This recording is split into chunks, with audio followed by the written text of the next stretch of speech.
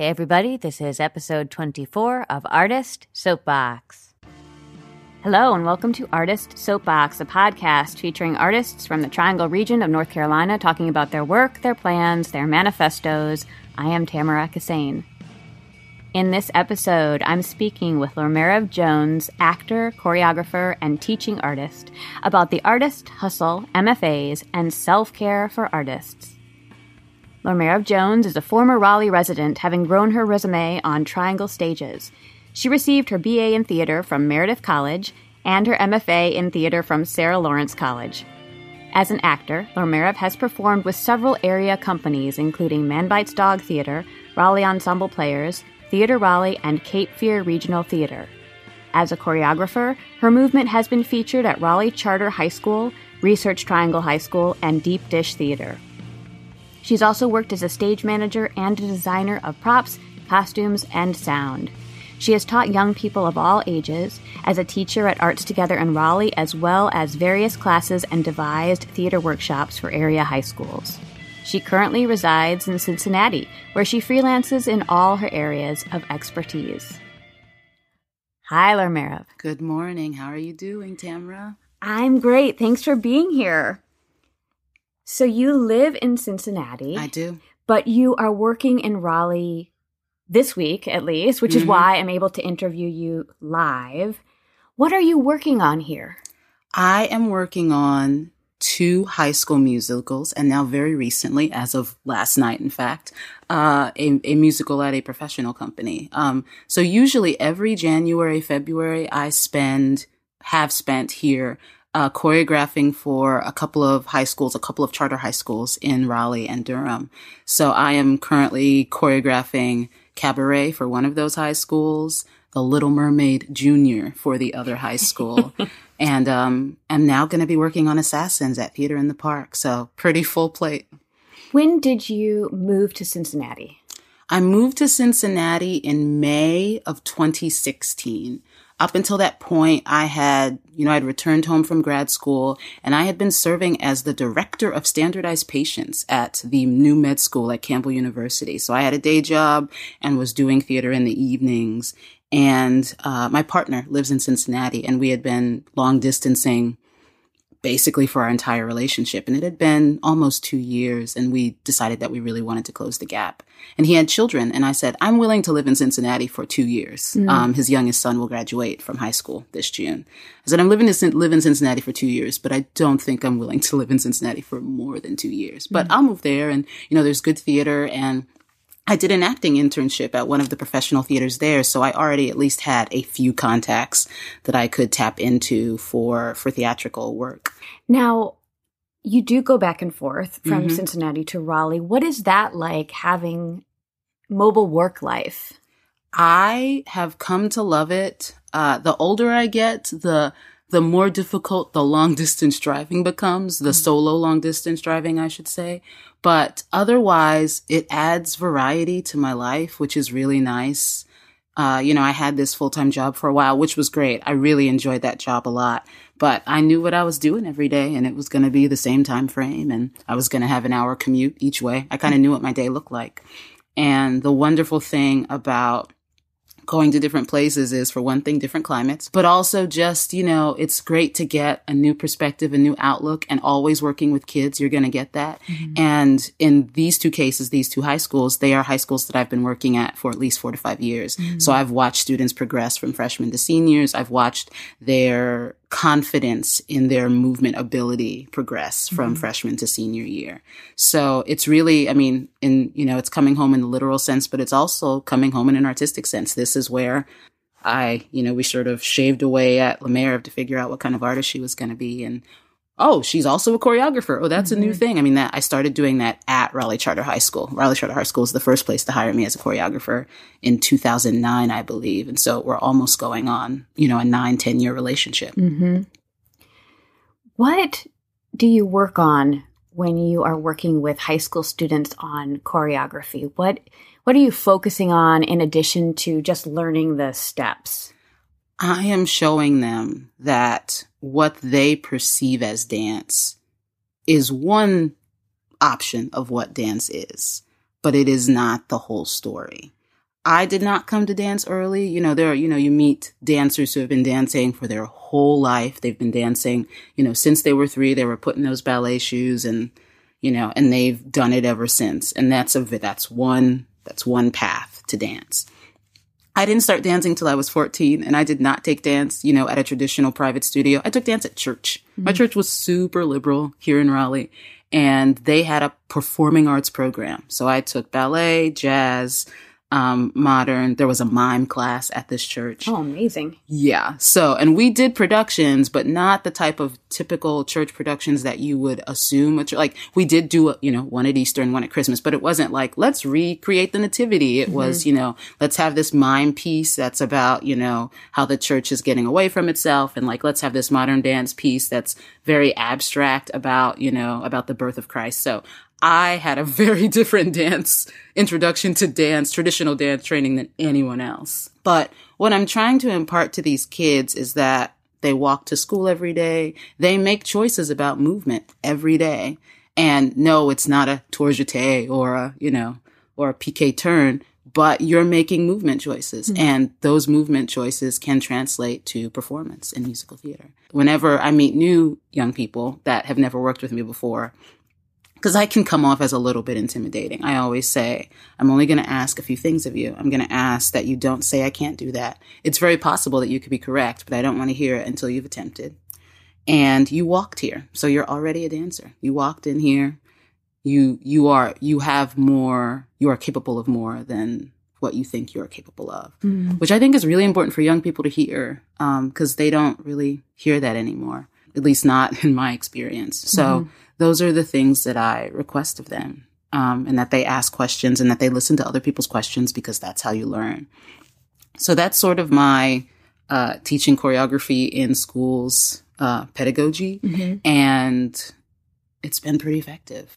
It just seems like such a frivolous thing. That's what I spent my Martin Luther King Day doing. We had a 4-hour rehearsal, and I was teaching, I taught the opening number to Cabaret, which is Welcome In, and I taught them Most of Money. And these are kids that are giving up a day that they have off. They're rehearsing from 10 to 2 on their 3-day weekend, which indicates to me that they really want to be there, that they really want to learn. And that's what I'm trying to do, is I'm trying to remind them that this is supposed to be fun. It's called a play for a reason. But that there are skills that they can take into any field. I mean, choreography is really just problem solving. I got all these people in a room. I want them all to look as though they are in sync and rehearsed and polished, but they have different skill sets and they have different ways of learning. And I need to make them a cohesive unit. How can I do that? What are the tools that I can use to do that? And that's whatever job you're going to get, you're probably going to be problem solving to some degree. And I think it's good for students of theater to know that early on. When we were having lunch a couple of months ago. Yes, in September. Yes, yeah. In September. You also mentioned that you talk with young people about how to care for themselves as artists. I think you told me a story about how you always push apple eating on the young people for their vocal health. Was that what it was that for? That is, exactly. Why is that important to you to impart to the young folks? From personal experience, I went to grad school and I burned myself out, and for a while associated it specifically with art making, and just thought, I can't do this anymore. I may never do this again. Like, if this is what it's going to require of me, I don't know that I'm capable. There's a lot of cliches in what I'm about to say. You only get one body, but you really do only get one body. And, you can recover from that, but it's so much better if you just devote time and space and mental capacity to saying, I am going to do these things for myself so that I can make the best work that I can make. And these kids, even when I was in high school, I was not so focused on what am I going to major in college? Where am I going to go to college? All of these extracurricular activities that I'm juggling in addition to this play I'm doing. I was like, I don't understand how they manage. And so I'm just, again, trying to give them tools now that they can take and, they can pick and choose what they want, what works for them and what doesn't. And so I just try to impart everything that I've learned about how to take care of your body, but especially because I specialize in musicals, and how to keep your instrument safe. I was in my mid-20s when I learned Halls, cough drops or any kind of cough drop, they just numb your throat. They don't really get rid of the problem or, they get rid of the cough temporarily, but they just numb your throat so that you're not coughing. Right. So if you sing while right after taking a cough drop, like you could be doing damage that you don't even feel yet. I didn't know that until I was in my mid-20s. And if I didn't know it, like, why would any of these kids know it? Right. And so just simple things like that give them an awareness, which is like what I am devoting my life to. It's just awareness about everything that you can be aware about. It's just saying, yes, drinking water is very good, but you know what else is good for your voice, especially if you have, the bladder of an infant like I do, is eat an apple. Apples provide moisture. They're a carb, which means that you're also going to be energized. Apples are also a good option. Are they my favorite thing to eat? No. But if you find an apple that you like, any of those apples are really good for moisture, for carbs, for antioxidants. All of that's good, and that's going to help your body. Mm-hmm. And so if I can get 5 kids that, eat an apple a half an hour before the show, like they're just going to be better off. Just simple, basic, digestible, pun, things like that they can take with them into whatever life they choose. Like, this is a way that I can take care of myself. Mm-hmm. I think it's just so important because these kids are just like, they're on a race to the finish line, and I really don't know how they do it. You mentioned when you were going through your MFA program, you felt burned out. Mm-hmm. Why did you decide to get an MFA? Could you tell us the story of all of that? Sure. So I was here. I was in Raleigh. I was working as an actor. I had a major death in the family. In fact, next month is the 10-year anniversary of that death. And it really knocked me on my behind in all the ways, mentally, emotionally, physically, financially. I was living with this family member, and I was really still this is 2011, and I was still just coming out from the dark. And so I was doing theater, which I never stopped doing, and trying to find work, kind of piecemealing, kind of, not calling it freelancing because, I wasn't that hip yet, but, piecemealing short-term gigs, doing standardized patient work, and had finally worked up the strength and the courage to try to maybe be a professional actor again. I went to UPTAs, which is United Professional Theater Auditions. They happen in a different city every year, and they're always in the first weekend of February, I believe. I went to UPTAs, and in fact, some lovely Good Samaritan people paid my way. I think I could afford to pay the fee to enter, but then it was in Memphis, and I realized that drive was probably too far for me, even as someone in my early 20s. And these 2 friends that, I had worked with their kids a couple times and just knew them through theater, paid for me to have a round-trip plane ticket to Memphis. I always, Mike McGee and Maggie McGee, I always say, the reason that I'm doing so well is because you took this chance on me. From the UPTA auditions, I was offered the acting internship that I mentioned earlier at a theater in Cincinnati. And I moved to Cincinnati for the first time in fall of 2011. That internship is really what set me on the MFA path, and I had no idea. Because I was one of those people coming from an African-American middle-class family that I got that degree, I got that bachelor's, and I was like, I'm done. Not only did I go to school, I did well in school. I graduated cum laude. I did my due diligence, and now I'm done. I really don't have any desire to ever go to school again. And I got into this internship, which was a wonderful internship in that it gave me full access to actual professional regional actors who were totally willing to give me the good, the bad, the ugly, and the worse about what it's like to be a regional actor, which is a form of freelancing, if you're doing it right. First of all, I noticed I wasn't meeting many Black women. I think I met 2 over the whole course of that internship. I wasn't meeting many Black people at all, really, but really maybe 2 or 3 Black women. And I started to think about, it made me really appreciate the community I had here, because the moment that I started auditioning in Raleigh after I graduated from Meredith, I never stopped. And then when I did stop, it was because people just started calling me. And I don't say that to brag. I just say it because that's how it happened. I auditioned for REP, got into REP, led by artistic director Glenn Matthews. And then I never stopped working. And then someone from Durham came to see an REP show, and then I was asked to be in stuff in Durham. And then that's how I infiltrated the Durham community, which is its own sphere. And then I met Jeff Storr. It really made me appreciate the fact that here there are so many directors and artists who have imagination, because I'm just going to be very frank and say that that is not the case in most major, big regional theaters, LORT theaters.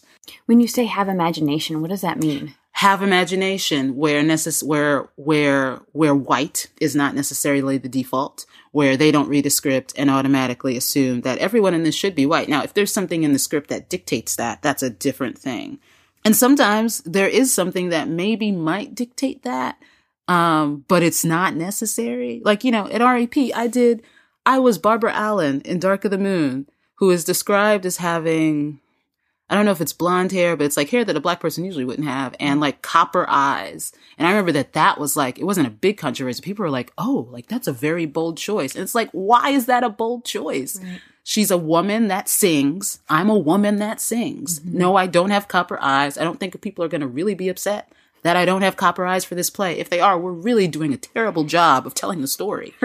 And so it's imagination in even just choosing the material that you choose and knowing whether or not that material can be played by people who are diverse, or if it really is a white person story. Now, if there's anything wrong with that, I've seen a lot of white people stories in my life. But imagination about choice of material, about casting, about stuff like that. And regional theater is just not where that's at. I think that there are some smaller regional theaters that are taking more risks and, that aren't just like, hey, let's program Raisin in the Sun in February or The Wiz in February, which is what a lot of that's how regional theaters get their black audiences, is they're like, we'll just give you a show and where there's no way that any white person could be in it. And then we've checked that box and give us the grant, please, which is a lot of what I see. So the internship really made me realize how much vision Glenn Matthews, Jeff Storr, those people had, and that I was going to have to claw a lot harder in, yes, a bigger market, but also in a market where a lot of the plays are centered around white people. Mm-hmm. And so I just realized how much my career was in the hands of other people, and that was not going to work for my personality. I couldn't, I can meet people, I can network, but I knew that I needed more something, that I needed something else, a way. And also I just needed to make my own work. That was not really something that was on my radar until I did that acting internship. I just thought no one is choosing plays that you would be good for, or if they are choosing plays that you would be good for, they are not considering you. Mm-hmm. I remember an understudy audition, because that was another wonderful thing about this internship, which really was great. It was a positive force in my life. But I remember an understudy audition that I killed. I killed it. And I was overhearing the director talking to some of the other people and him saying, she was great and natural and blah, blah, blah, accolades, but no one will ever believe her as such and such a sister because she's black. And hearing that, I was like, yeah, okay. So we're gonna have to start doing our own stuff, whatever that means. I didn't know what it meant. I just thought, yeah, okay, that line of thinking is what dominates the regional theater landscape. So-and-so won't be believed. So-and-so will stand out like a sore thumb. And I just went incorrect. And okay, fine. So, and my main issue with MFAs in general is that for the most part is they are centered on one thing. You go and study directing for 3 years. You go and study acting for 3 years. And that's all you do for 3 years. And even when I was not conscious of the type of theater artist I was, I knew I didn't just want to act for 3 years. You know, I had been choreographing, you know, I minored in dance at Meredith College. So I had been choreographing and like at least, you know, experimenting with that part of myself since I was in college. And I'd written stuff. I'd written really bad 10-minute plays, but I'd written plays. Mm-hmm. And I did not want to be, even in an artistic setting, where I could only do one thing for 2 or 3 years. That was not going to work for me. And so someone brought it to my attention that there was this program at Sarah Lawrence College that was multidisciplinary, interdisciplinary, where it wasn't an MFA in acting or an MFA in directing. It was an MFA in theater, and that you could design your own curriculum, basically. And I went, yeah, that's a thing. Mm-hmm. And also could choose, like in designing your own curriculum, could choose dance classes to add to your degree, and music classes that could be used to enhance your degree. And I went, that's a thing. Mm-hmm. And then I found out they had a solo performance program. And I was like, this is what I was talking to Tamara and Cheryl about 5 years ago anyway. This is a sign. So I applied. And I applied to that school only because I said, if this is supposed to happen, this is the only place I want to be. I don't want to be in a traditional grad program. This is the place I want to be. So I'm going to apply here. And, you know, applying to grad schools is not cheap. Like that's another whole conversation we could have. But I mean, I think it was $60. So like doing that 4 or 5 times, forget about it. Mm-hmm. So I applied and I went to what they call an audition weekend, but it's really not an audition. I didn't have to prepare anything. And that's the other thing that I've always hated about these other programs is bringing in a monologue, and these people have never met you before, and this is how they're going to meet you. Right. It's really just the worst thing we've got to figure out, like what we can do, how we can assess people's talent and their ability without having them do a monologue. Yeah. So I didn't have to bring a monologue. All I had to do was bring myself. There was a group of us. They split us up into groups. They sent us to one of the theater spaces, and the theaters at Sarah Lawrence are just gorgeous. So I'm just drooling over the architecture. And it was me and this gentleman and this other girl. It was 3 of us in a group. I think the other groups were bigger, but we ended up being the odd group. And they gave us, and this is an activity I still use to this day. They gave us a piece, like a printed out picture of a piece of art. They gave us a piece of music, and they gave us text. The text was Will Eno. And so now I'm also in love because I've done a Will Eno play with Jeff Stora by this point. So I'm like, I know this playwright. I love this text. And they say, use whatever you want, use whatever you don't want, make a piece, 2 to 3 minutes using any of these elements or none of these elements. And that was the audition. And then, you know, a 20-minute interview afterwards. And so I was accepted and I went, and it was everything that I expected and more. And it really empowered me for exactly the reason I went, which was to take control of my career in a way that I did not feel I was going to be able to prior to going.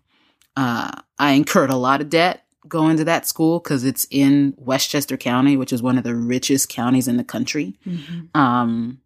And I was living, you know, on the poor people's side. I was living in Yonkers, New York, but it was still really expensive to live there. But for me, it is a necessary debt that I had to take on so that I didn't spend my life standing in front of regional theater directors, which I still do from time to time, but like not depending on them for my livelihood or depending on them to be a part of an artistic venture. Mm-hmm. So I very often have, you know, former students that I've choreographed for or just met, come up to me to talk to me about grad programs in theater. And I always say, you know, this is not something that's for everybody. And if you are not independently wealthy, it's going to cost you. Why are you going? What are you looking for from the program? What do you hope to accomplish? Do you want to teach at the college level? Because there are some schools that will let you, you know, teacher assistant TA, Sarah Lawrence's program was not one of those. And so one of the things, that in hindsight, I walked away from Sarah Lawrence without was college teaching experience, which now makes it really difficult, even though I have a terminal degree in my field, to get college teaching jobs, which is kind of what I'm looking at now. So I always ask those students why it is they're going. Are you going because being in the real world's really hard right now, which is a legitimate reason, but is not the only reason. It shouldn't be a primary reason to go. Yeah, it was one of the best decisions I ever made. And, a lot of people say go to grad school to get the contacts, to make the network, and which I think means a particular thing to some people. And for me, what I learned about myself in grad school is how important it is to have a collective, an artistic collective, to find your people, the people that you work well with, the people that have similar artistic aesthetics, but then also the people that don't, that are in direct opposition to the way that you work, that you can collaborate with. My thesis was a play that I kind of started, again, working with you and Tamara on several years prior to going to grad school.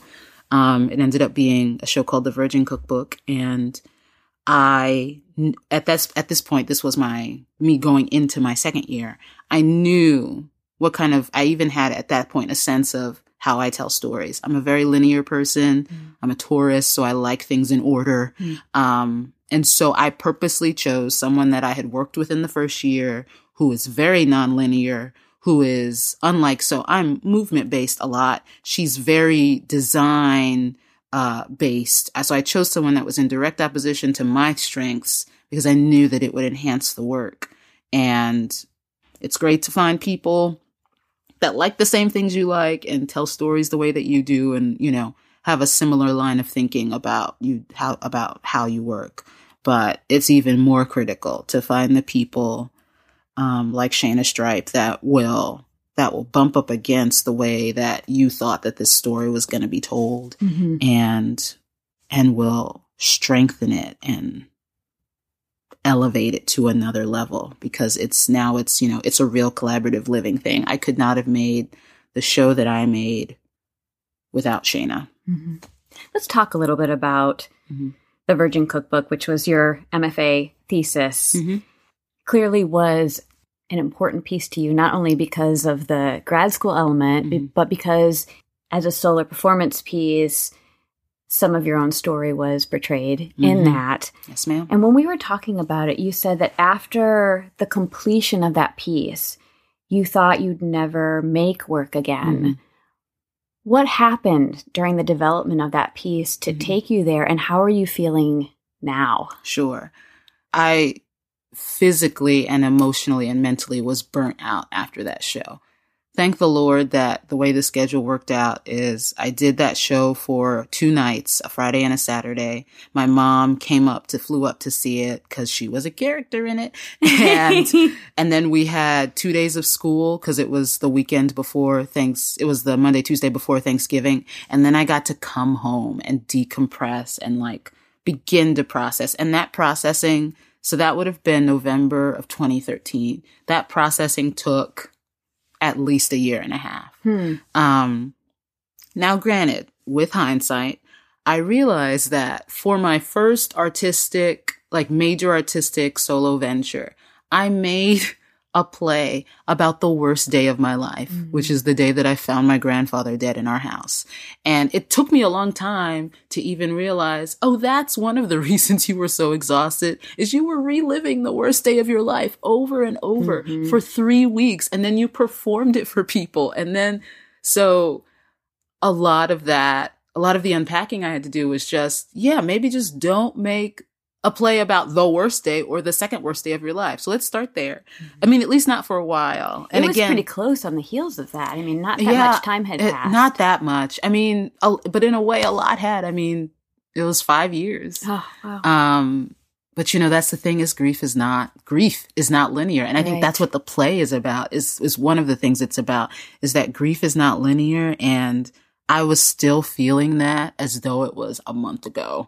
And now I'm feeling it, and I'm writing about it, and I am physicalizing not to get too into it, but like dragging his body from a chair to a floor and, and living in that moment and, and then someone's going, pause, do it again and do this. Okay.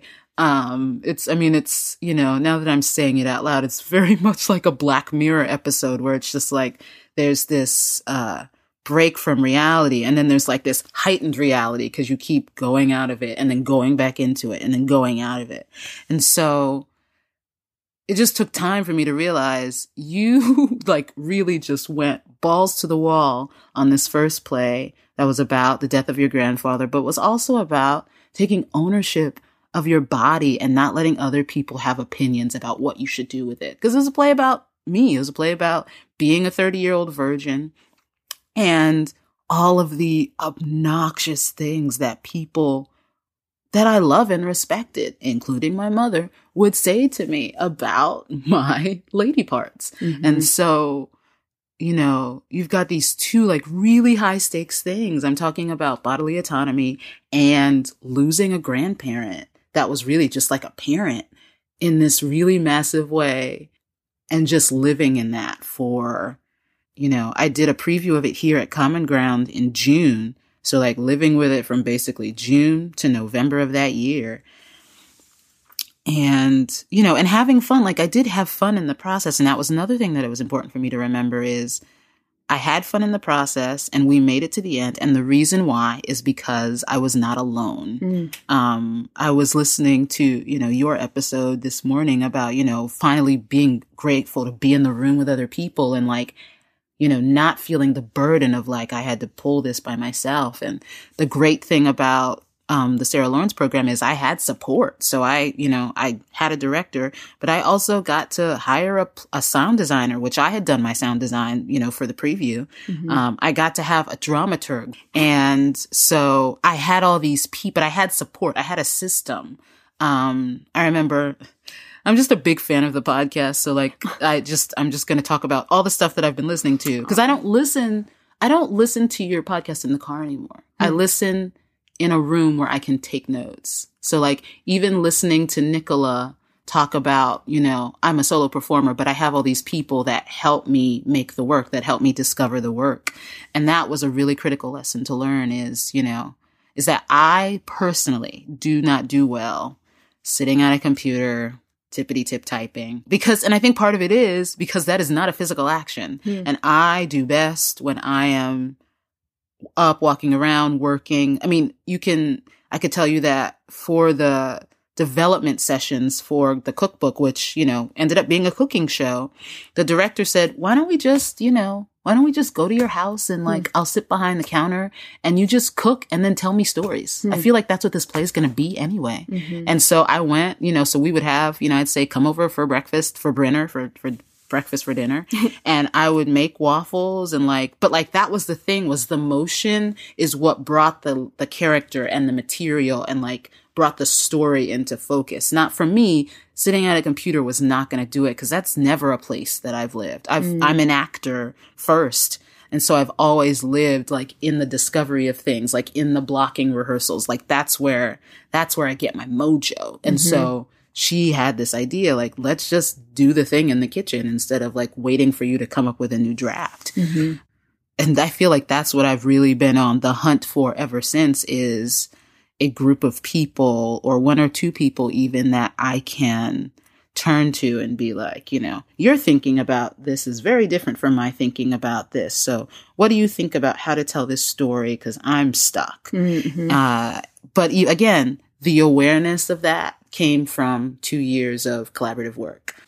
That's one of my favorite things about working with other people is they shine a light on my blind spots. It's an awareness of knowing, where you shine and then knowing other people that shine in other places. Mm-hmm. And letting them shine. Letting them do it. And letting them bring their awareness and their skill set, which is different from yours, to the work.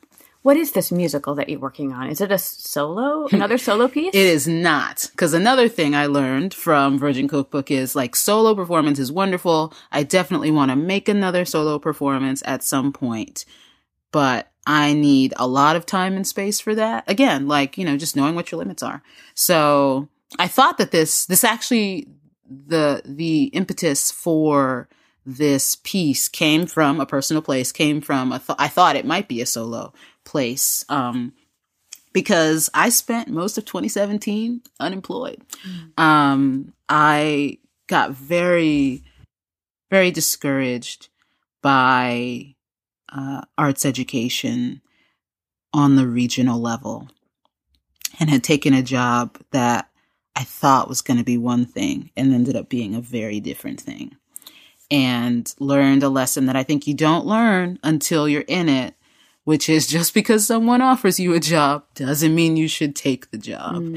And so I spent most of last year unemployed, which was a very enlightening experience and was different because the first time that I spent, an extended period of time unemployed, it was because my grandfather had died, and I finished out a school year. I was a teacher in Raleigh. I had finished out a school year at a preschool program, and then just didn't look for another job and was like, I think I'm just going to decompress this summer, do theater. That brings me joy. But this time, I was experiencing a form of depression, but it wasn't a devastating life thing. So, and so I'm actually feeling pretty good. Like I'm just, doing what you're supposed to do, applying for 5 jobs a day. And I'll just get a regular, daytime job and do theater at night. And I don't know what happened, but, no one ever called. So, and I know that part of it, in hindsight is, I'm a person with a master's degree, People like to call it a fake master's degree because it's not an MBA or, a master's of science, but it's master's degree. And I think many companies secular companies that I call them, know that a master's degree comes with a certain expectation of salary. And if you're applying for, an office manager job, they don't want to pay an office manager $40,000 a year. Which, is a little bit less than what I was making, as a director of standardized patients here in Raleigh. So no one ever called, and temp agencies even really weren't interested. And I suddenly felt very discarded, whether that is self-inflicted or not. I've followed all the rules that I'm supposed to follow as an American and as a member of this society. I've gone to college. And yeah, you could argue that, an arts degree is not really useful, but there's bundles of evidence that prove the contrary. So I know that I'm employable in the non-theater workforce. So don't come at me with that. I realized that I was about to turn 34 and that I would only have 1 year left to have children. And before it started being a thing. And that also, in a year, I would be 35 and I would no longer be a member of that core demo, that 18 to 34 demo that advertisers just want to make love to. Right.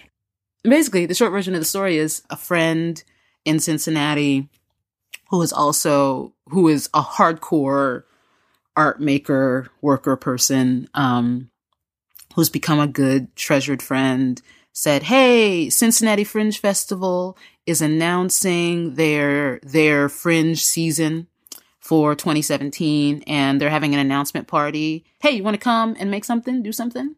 Oh, and here's the date. And the date was April 25th, my 34th birthday. Oh, wow. So now it's all come into focus, and I'm like, you're going to get a breakup letter from capitalism telling you that you are no longer useful to society because you don't have a job and you are not married and you do not have children. And so so all of a sudden, this focus came, and, they said, it can be 3 to 5 minutes. So there wasn't this pressure to make a whole 45 to an hour, solo piece. And again, if someone had asked me this, 5 years ago, I might have freaked the F out. But, he said, hey, and I was like, well, I don't have a job. I'm certainly not doing anything on my birthday. So sure, I'll do this thing. I think I have an idea. So I wrote a breakup letter as capitalism to myself, lamenting my failure as a member of this system. And I, sent the script to David Henderson. David Henderson sent me back the voice memo. Thank God for iPhones, with the letter read. I said, I just want you to read it as if it were like a student loan letter. And he just gave me like the best reading of what this would sound like. That was last April. We're almost a year past that. And it's just been like, like when you have an idea and the monkey just will not leave. And and it starts to infiltrate like the lens through which you see everything. And so the summer continues.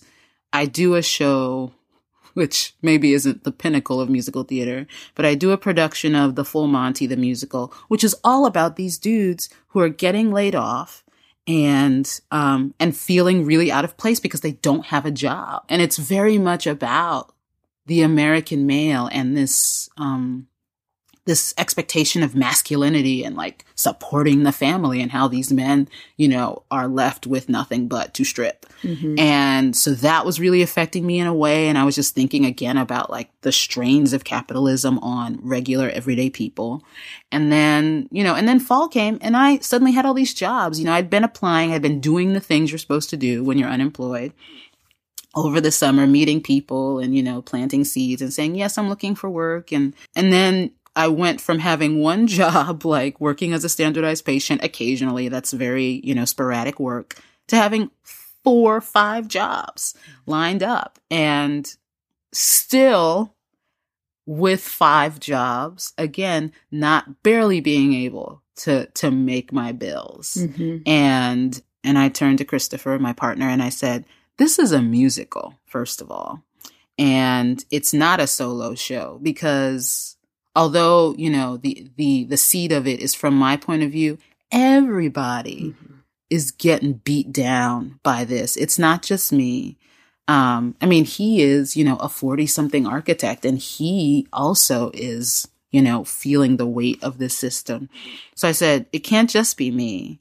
This is, I'd love to do a big musical, like with a lot of people, but if we're going to do this for a fringe festival, it should really be, maybe 3 or 4 people. I definitely want a Black female at the center, and a Black female that's not me. I would like to just direct this and choreograph it. I would like to not be in it. And then this idea of vaudeville came to me. I love musical theater. I love talking about the history of musical theater. And I think it's time, Tamara, for vaudeville to make a comeback. So you heard it here first. You heard it here first. I'm a trendsetter. So I said, I think that this is a vaudeville musical. And I think it's gonna, and it's gonna be very bare bones, like old school, like with title cards for the chapters. And I think, again, going back to what we were talking about earlier about musical theater sort of being frothy, vaudeville was very subversive for the culture at the time. Yes, it had its roots in minstrelsy and white men, dressing in blackface and, doing exaggerated portrayals of African Americans. But as it progressed, it was very much attacking the very system that, it seemed to exist within. Mm-hmm. And so I thought that's a great way to approach this subject that people get super prickly about. Because, gosh, just say the word capitalism, say something bad about it, and people call you a socialist, and it gets like people get very passionate about socialism very fast, and they'll say like, Venezuela, look at Venezuela. And so I thought vaudeville is this great way where you hear the phrase vaudeville and you automatically think comedy. Mm-hmm. That's the first thing that comes to mind. And so what if they come in thinking that this is just, they're just going to tap dance a little and tell some jokes and maybe do some, some physical bits, but it's actually about how this system is not working for the masses. And not necessarily that it's just the worst thing and that socialism is the way. Just here's a look at who this system is serving, and then here are the majority of the people that it's not. That is the next thing. I am not I sing, but I am not a musician by any stretch of the imagination. But my boyfriend is a musician. He plays 8 or 9 instruments because he's a show off. So he is writing. So very often the way we'll work is, because, that's a very new thing, is making work with the person that you're in a relationship, whom you also live with. And so there's a lot of interaction already. And so we're sort of tiptoeing into this new collaboration. So the way it's been working is, I'll just, I'll sing him, a phrase. Like, I think that this is the beginning of a song. and he'll take it and he's very good with Finale, which is basically this computer program that, will type out notes for you and let you add lyrics and that sort of thing. So, that's what we've been doing. I had this idea that just came to me in a dead sleep where I was like, there should be a trickle down ballet. And I went to him and I said, can you make me a song that's in waltz time that would have a melody that was sort of like this, trickle, trickle, trickle. And I swear, that's all I said to him. And in an hour, he came back and had the whole phrase. So then he plays me the phrase and I'm like, that's exactly what I was looking for. It's very interesting musically because you're singing trickle down, but the melody goes up, which I think is brilliant. Genius. And that's him. and so then I hear that phrase and I go, oh, I think I have a lyric for that phrase. And so it was something about Reagan, of course. And so that phrase fit perfectly into the notes that he had selected. And so that's sort of how we've been working. And I've sort of put myself in charge of the book, which for those of you that don't know is all of the words that are spoken in the musical that are not sung. The working title for it is How I Got Screwed by Capitalism, the Musical. But I mean, a shorter, more succinct version would just be Hoops Man. Because I just feel like, I have an MFA, but I don't have any college teaching experience. And so there's like another master's degree I could get that's just about academic pedagogy. But why do I need that? I teach high school seniors all the time. And if I'm pretty sure that they become college freshmen, so why am I getting another degree and taking another 2 years off my life for someone to teach me something I already know? I know how to make a syllabus. So, oh, you could teach high school theater, but oh, you don't have a teaching certificate. So now you have to go and do lateral entry and do a year of education in that, even though you work with high school students more than any other age group. And these are just my hoops. Right. Everyone has hoops in whatever, even if it's not arts, in whatever industry you're in, there's always this, oh, but you really should get this certificate. I've heard that very often throughout my life, including the phrase, well, we don't want to set a precedent. If we let you, then that will, we'll have to set a precedent. I'm like, why? Which is why BS. Not? Because if Broadway star A comes to Midwest town and wants to start teaching full time in college, they'll let them do it. Yeah. So, yeah. So that's the thing is that I know that it's just roadblocks, that it's excuses. And I just want to say that's why I rarely see teachers of color at the academic level. I mean, I don't see them at any level, but I especially don't see them at the academic level because, Hoops, man. I mean, sometimes I'm just like, I need to write a song called Hoops because that is for me when I started to, it's like the moment when the fish notices the water. I was like, oh, this is the system that I'm existing in, that I'm expected to meet expectations for.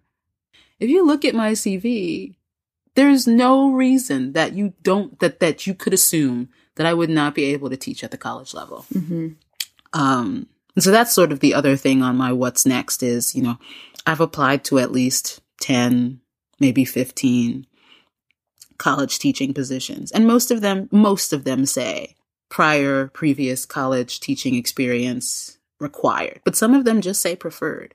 So I'm hoping that someone actually looks at my CV and says, oh yeah, like this girl's great. I mean, and it's not like, I went to a program that accepts maybe 10, 15 people a year. Like Sarah Lawrence is pretty prestigious. I mean, it's a pretty prestigious school in its own right anyway.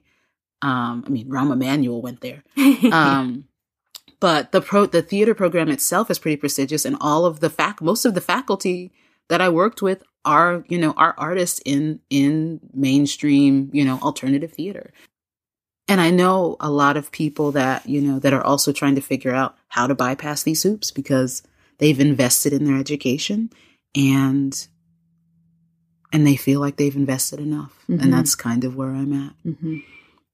Throughout our conversation today, we've talked a lot about how our identity is wrapped up in the work that we do, in the jobs that we have, the jobs that we think we should have, but we can't get. And sometimes that can do a number on the way we think about ourselves as artists, as people, as individuals with value. Yep. Yeah. How are you navigating this all now? Because you are freelancing, so you're pulling together lots of different jobs, and it sounds like you're doing a great job cobbling these together, that you have them coming at you. Mm-hmm. You're working in 2 different locations, which most people aren't used to doing, especially around here. Mm-hmm. So you have all of these things happening, and yet they're not necessarily stable. So you don't know exactly how long they're going to last. There's a lot of uncertainty here. Yes, even though I would consider you to be successful, you're not where you want to be. How are you managing the mental and emotional path that you have to walk? Because I know you and I have talked a lot about self-care as artists and how difficult that can be. So how is this all working for you? It is working well. I will say that I am super friggin' lucky that I have a large, and I do mean a very large, support system. And when I say support, I do not mean financial by any means. I just mean the relationships that I have made here. And it's really the reason I stay on Facebook, is that the relationships that I made here sort of catapult me to feel confident to send 15 college applications to such and such. You know, I hear from Jeff Storer or whoever about how well that job would suit me. And I know, and so I have a little bit, I have an outside voice that says, no, this is an option for you. This is not just a pipe dream. Mm-hmm. I have a really supportive partner who is not in the arts, that I came by, honestly, I wasn't like looking for someone that wasn't in the arts, but it's awesome to be dating someone but he's also a musician. He plays in a couple of contra dance bands. He knows the commitment necessary. I think that every artist has to find what their self-care looks like.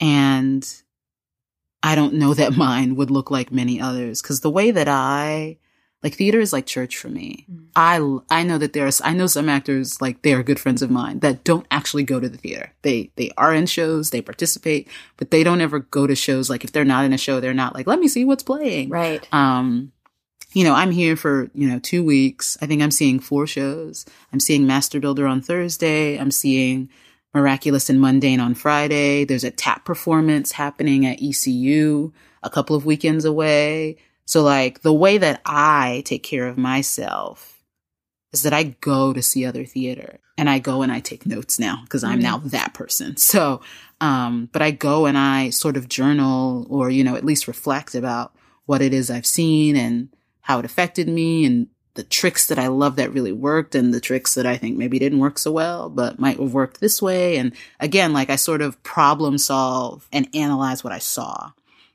And so that is actually a part of my self-care. That is how I stay connected even when I'm not actively working, is I just go to theater, which is not everybody's cup of tea.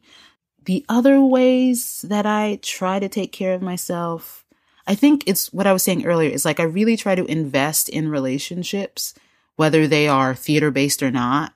I recently, speaking of going to shows, I guess a few months ago, it became obvious to me that, and I guess this is, a reflection of that going to shows is not actually leisure for me. Like, it's work, whether it's I'm going to go and analyze and take notes, or I'm going because so-and-so is going to be there and I need to network with them and reconnect and see if I can come and teach at their school. Going to theater, and this is not a complaint, it's just an awareness. Going to theater for me is going to work. It's networking, which I'm not good at, but at least if I'm going to see a show, it doesn't feel like I'm just going to network. So much of our industry, and other industries too, but especially ours, happens at the bar after the show. Yep. And I am not a drinker. Right. And I love to socialize. Anyone that knows me knows I'll talk to you forever, but I'm not a drinker. And I don't mind being around drinkers. I don't mind going to bars. but it's definitely not my first choice of place to go. But so many deals get made at BARD. Just so much happens, like so-and-so, oh, you're doing that musical. How did that? Well, I just was hanging out with so-and-so after that other show that this company did. And they mentioned that was the next show. And I said, oh, I would love to do that show. And they were like, do you want to? Yeah. So yeah, self-care for me looks like only going to events that I really want to go to. And I always want to go to theater. There's never a time really where I'm like, oh, I'd rather stay home. But when it comes to social things that could be seen as business things, like really prioritizing myself sometimes over going and doing the networking thing, and instead just sending the email and saying, I thought that I might see you at this party, but I couldn't make it. But if you are interested in that choreography workshop, I am here, and here are some dates that I'm available. And just, remembering that art making is what I do.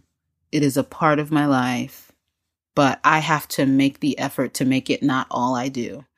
One of my favorite things about coming back to Raleigh is that I always try to connect with the friends who, most of them I did meet doing theater, like at Meredith or in the community, but who actually don't do it for their living. They work at a law office, or, they work in a med office, selling medical supplies. Whenever, especially because I have, this is my home. I have so many friends here. I always try to connect with the friends that are not doing the arts at all, because there's perspective to be had there. And there's friendship to be had there. The people that don't frequent the arts are still very valuable friends and valuable influences in my life. And whenever I come here, it's nice to talk to people that, they work from 9 to 5 and then they go home and knit, or they play with their ferrets, or, they spend time with their husband or their partner, and they live a different life. They have a stable life. Yeah. You mentioned uncertainty, and I think it used to be the hardest thing for me to deal with. It was grad school that actually sort of changed my point of view, that really, in essence, even the people that think they have stability don't actually have stability. That's right. And they have the appearance of it. It's present for now. It could be temporary. Ask the people that live in Puerto Rico. They probably thought they were living stable lives, and now, they don't have water. My uncertainty is just a little bit more on the surface. It's just a little bit more visible, but life changes in an instant. And if anything, artists and people that work freelance are better equipped to deal with the instants that happen that just totally knock you on your behind. Stability is a myth. I am not living a perfect life. There are some things that I wish I could change, but I know that I'm doing what I was born to do. I was born to work with kids and empower them to take control of their bodies and to live in them fully and presently. I was born to sing and dance and perform on stage. I'm starting to realize I was born to write musicals. That's what my whole life has been leading up to. There is not a thing that hasn't happened in my life that has been sort of pointing me toward the place that I'm headed. And so if I have to feel a little bit uncomfortable, and I think that that's a good place to be. I think that's a problem a lot of Americans have, is that we just want to feel comfortable. And again, comfortableness is a myth. In a moment, nuclear war could rain down on us, or a hurricane could take over the whole country, or, the grid could disappear. If I have to feel a little bit uncomfortable just to keep that edge, to keep that focus of what I need to do to be where I want to be, I think we underestimate our strength. We underestimate how much, I hate that phrase, whatever kills you makes you stronger, but we underestimate our problem solving skills. That's what we were talking about at the beginning, is life is nothing but problem solving at one after another. You solve one problem and here's a new one. And theater has prepared me in a way that I never would have thought possible for just solving the problems of life. I feel like, arts education gets a lot of flack, but is essential to forcing you to think outside the box and look at the problem. And here's my skill set. And here's my support. Here's my collaborative partners, whoever they are. And how do we solve this problem? Ask for help. All that stuff that we talk about all the time. I learned it all because I majored in theater. Thank you so much for being here, for sharing all of your wisdom, for being real with us. Artist Soapbox is a listener-supported podcast. To support the podcast, you can go to our Patreon page, www.patreon.com/artistsoapbox. For notes on this episode with Laura Mehrav and more, you can visit our website, www.artistsoapbox.org. Thank you, Laura Mehrav, and we're out.